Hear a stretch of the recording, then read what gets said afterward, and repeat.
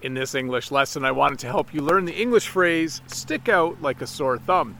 Now, this is my thumb, and to stick out like a sore thumb doesn't really have anything to do with thumbs. It has to do with things like this orange vest I'm wearing, or dressing in a way that's different than other people. If I was to wear this orange vest and I went to a basketball game and I was in the crowd, I would stick out like a sore thumb, because no one wears a vest like this to that kind of game. By the way, I have this vest for walking along the road when I go for a walk for exercise, because I think it's just a good idea to be. It's a good idea to stick out like a sore thumb when you're walking along the road. So I wear this vest. The other phrase I wanted to teach you today is the phrase stick with, and in particular to stick with someone. Jen and I decided long ago when we got married that we were going to stick with each other.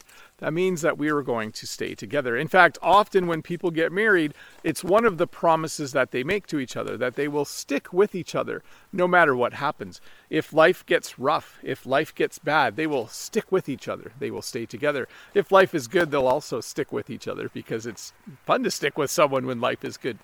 You can also use this to talk about something like where you bring your car to get fixed. I brought my car to a mechanic years ago and I liked him, so I'm going to stick with him as my mechanic. I'm not going to take my car somewhere else.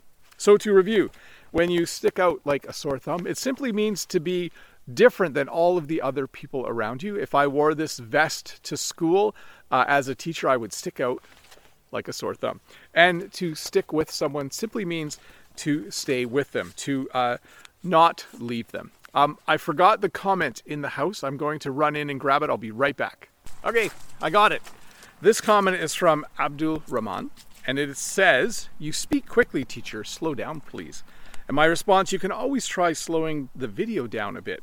If you slow it by 10%, it will still sound clear, but you'll be able to understand a bit better. So I do sometimes get comments from viewers that they would like me to speak more slowly. And I think one of the things that I usually say, which you just heard me say, is that if you slow down the video in the YouTube player, if you slow it down to 90% or 85%, it still sounds the same, but it's a little bit easier to understand. I think it's better to do that than for me to start speaking more slowly, because I do speak a tiny bit more slowly in these videos, but I speak pretty close to my normal speed, and I think that's good for a lot of viewers.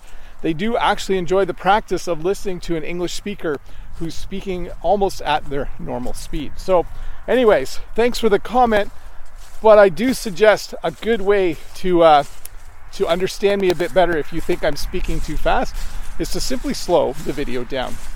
Hey, I'm out here watching. I'm out here walking.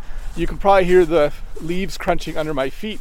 I wanted to show you that this piece of ground over here actually has tiny little plants coming up in it. I showed this to you a few weeks ago. I'm not sure if you'll be able to see this, but we put in what's called winter wheat. That is a crop of wheat that will grow in the fall, and then it will go dormant in the winter, and then it will grow again next spring. So it's what we call a cover crop. It's just really, really good for the soil. I should check my time here.